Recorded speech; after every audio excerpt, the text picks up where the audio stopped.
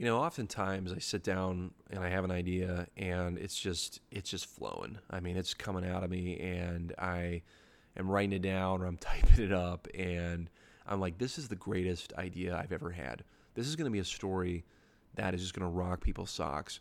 And I don't know when or how it's going to happen, but when this thing drops, I'm just going to sit back and watch it just take hold of everybody. And then a funny thing usually happens to me. I sit back after the inspiration has downloaded and I have all my ideas in front of me and I look at it and I set it aside for maybe 5 minutes. I come back to it and I think to myself, this is the dumbest thing I've ever done. This is just not an original idea. But I'm exploring it. And to me, that's important to do, is to explore something before I turn off the jets.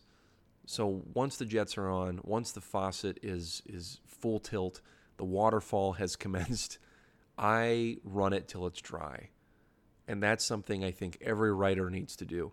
No matter what idea it is, no matter what you think of it in the beginning stages, if you have something that sparks your interest, that makes your heart skip a beat, that makes you want to sit down and flesh it out with an outline or consider what other people have said about this idea before. Whatever that is, you have to explore it. You can't just put it on the back burner. And that's what I'm going to talk about today on The Writer's Lens is, what is it like to explore an idea? What does that look like? What can we do to be better about it as creatives when it comes to exploring ideas that we get and the inspiration that comes to us? This is Josh J.C. Felter for The Writer's Lens, and this is Exploring Ideas. That's what we're going to call this one. Stick with me.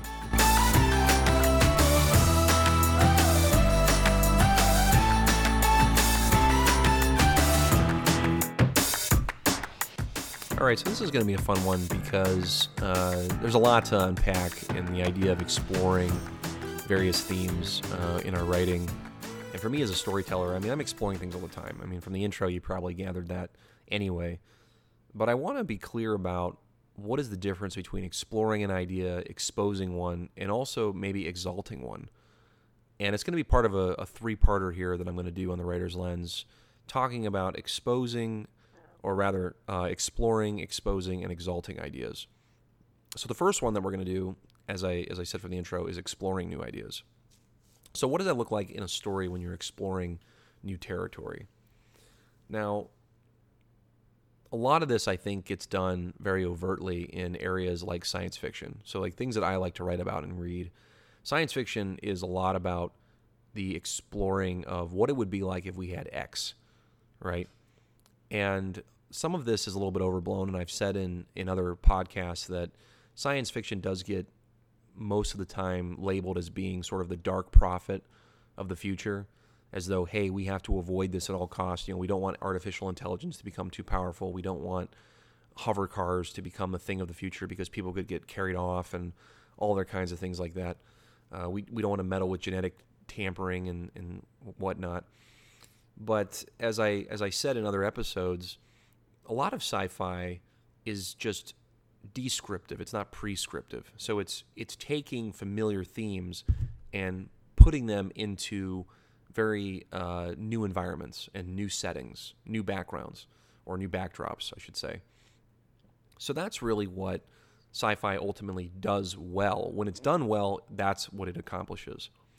But it can still explore ideas, and you can explore ideas in medieval things, you can explore anywhere, and that's part of what is so great about exploring areas of fiction, is that you're going to bring something familiar, you're going to bring something that people already are familiar with, that they know, redemption, loss, maybe ideas of, oppression, or old ideas that need to be, or maybe you think need to be resurfaced and reanalyzed, and then bringing them into a new space that is new to anyone who's going to pick it up, and it might interest them, and almost in a very covert, subtle way, you're going to talk about those ideas beneath the surface of this sort of catchy thing that you've constructed.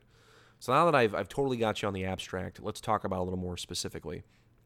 So first off, technology, I think, is a medium by which we tend to explore more, morality and ethical behaviors. Like, what if we had this? What would we do with it? So, for instance, one of my favorite movies now is Blade Runner. I mean, I just saw 2049 a year or so ago, and then I watched the original, and I honestly had never seen it, and I was a big sci-fi person. Everyone's like, you got to see this movie. You're a science fiction guy. How have you not seen this movie? And so I took note of it. I watched it. I got 2049 with Ryan Gosling and Harrison Ford, and it was fantastic. And I just look at that as a great example of exploring what it would be like if we were in a world where human beings were manufactured. Because that's essentially what the original Blade Runner was playing around with, was this idea of the replicants. Like, are the replicants really human? Even though they look human, they only live like 4 or 5 years. But they are made to look like human beings, but are they human? Do they have the same emotional depth? Do they have the capacity to love? Are they just robots that look like human beings? So exploring these ideas as much as many others within the confines of the story is a great example. And should technology be used to do these kinds of things? So there's a great example there. What about taking technology away? Like, what would happen if we took technology away? Okay, a great example of that would be The Walking Dead. The big phenomenon of Walking Dead, which went on for several years until the writing just kind of tanked after, I think, the 4th or 5th season. But the post-apocalyptic world, which is another one that I find very interesting, is what if we suddenly took away all the comforts of technology, of modern tech, and it's gone from us now? What would that look like? What would human beings do if we no longer had the ability to call someone on their cell phone, or the ability to walk down the street without the fear of being eaten alive by a zombie? Like, we don't have as much of the resources that we used to have, or whatever it is. Okay? So taking technologies away, taking comforts away, what would that look like? All right, good example there. And what if certain technologies have yet to arrive, or maybe never did? So historical fiction, I think, is another good example of this. I have yet to read the book series on this, but I've read a lot of reviews on it, and it sounds fantastic, and I've been wanting to check it out. But The Man in the High Castle, which is a series about what would have happened if Japan and Germany would have won World War II. It's about a Nazi/Japanese occupation of North America, which sounds utterly it sounds terrifying for one thing, but it also sounds very intriguing to me. Like, what would that look like? Like, what would human experience look like if that actually were to occur? And so historical fiction can do this. It can explore these kinds of ideas within those parameters to see what we would do. I mean, you could even go back further in time. Derek Dean, who's a friend of mine, wrote a book called Among the Shadows, which deals a lot with historical fiction and a lot of historical lore. So what if we went back in time, we looked at, well, what if places like Lemuria were actually real? What if those places actually housed real people with real technology or real weaponry, things like that?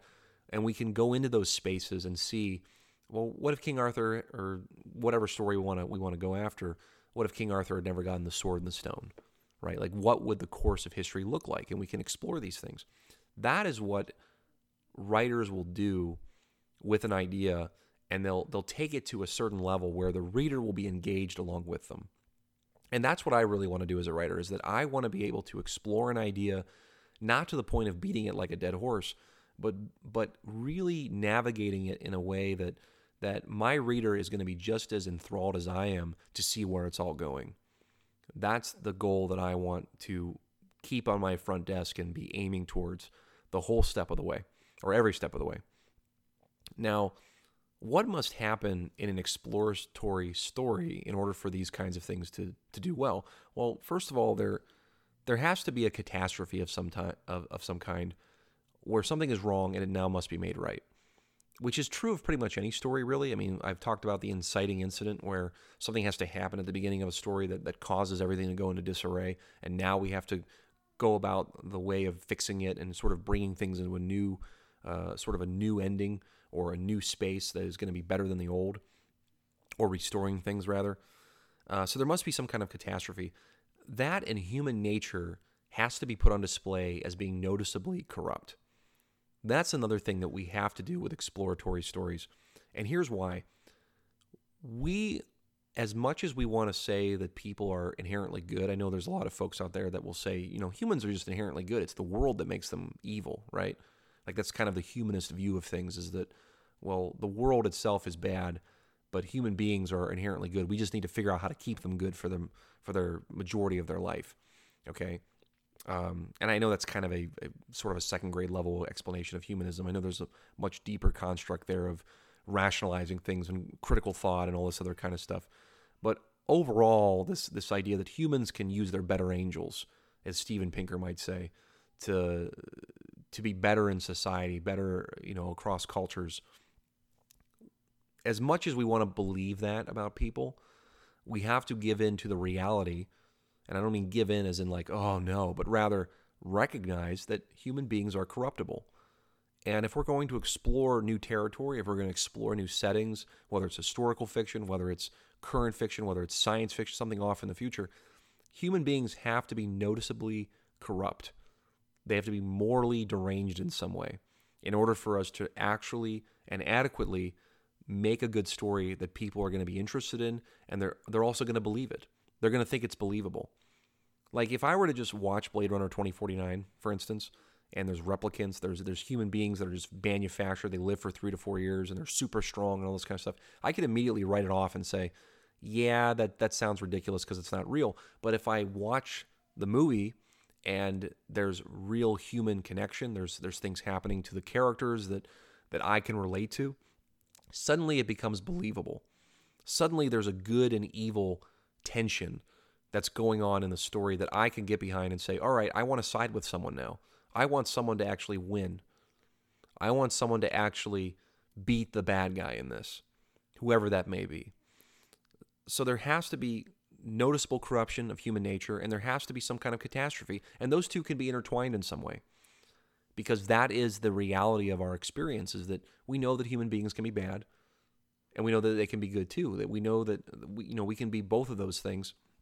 However, in order to write a really compelling story, you have to have those things in there, and it has to be something that perhaps your protagonist is going to make right again, if you're exploring this idea, or an ensemble group of characters are going to do this.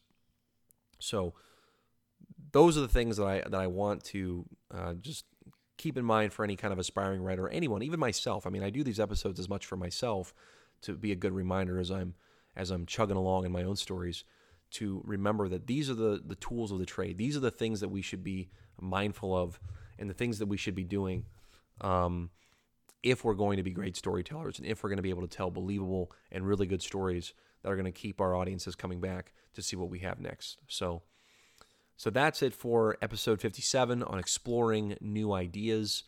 Hope you enjoyed this one, guys. I'm going to be doing, like I said, another episode here soon on exposing certain themes. So I hope you enjoy that one as well as I've enjoyed going here and exploring new territory. Again, this could be something that we could really unpack and go further with. And if you think it's something I should unpack and go further with, then let me know. I'd appreciate the feedback either way. So, but anyway, we'll be back again with episode 58 in about a week's time or so. Until then, you guys have a great week. This is Josh Casey Alfelto for Writer's Lens.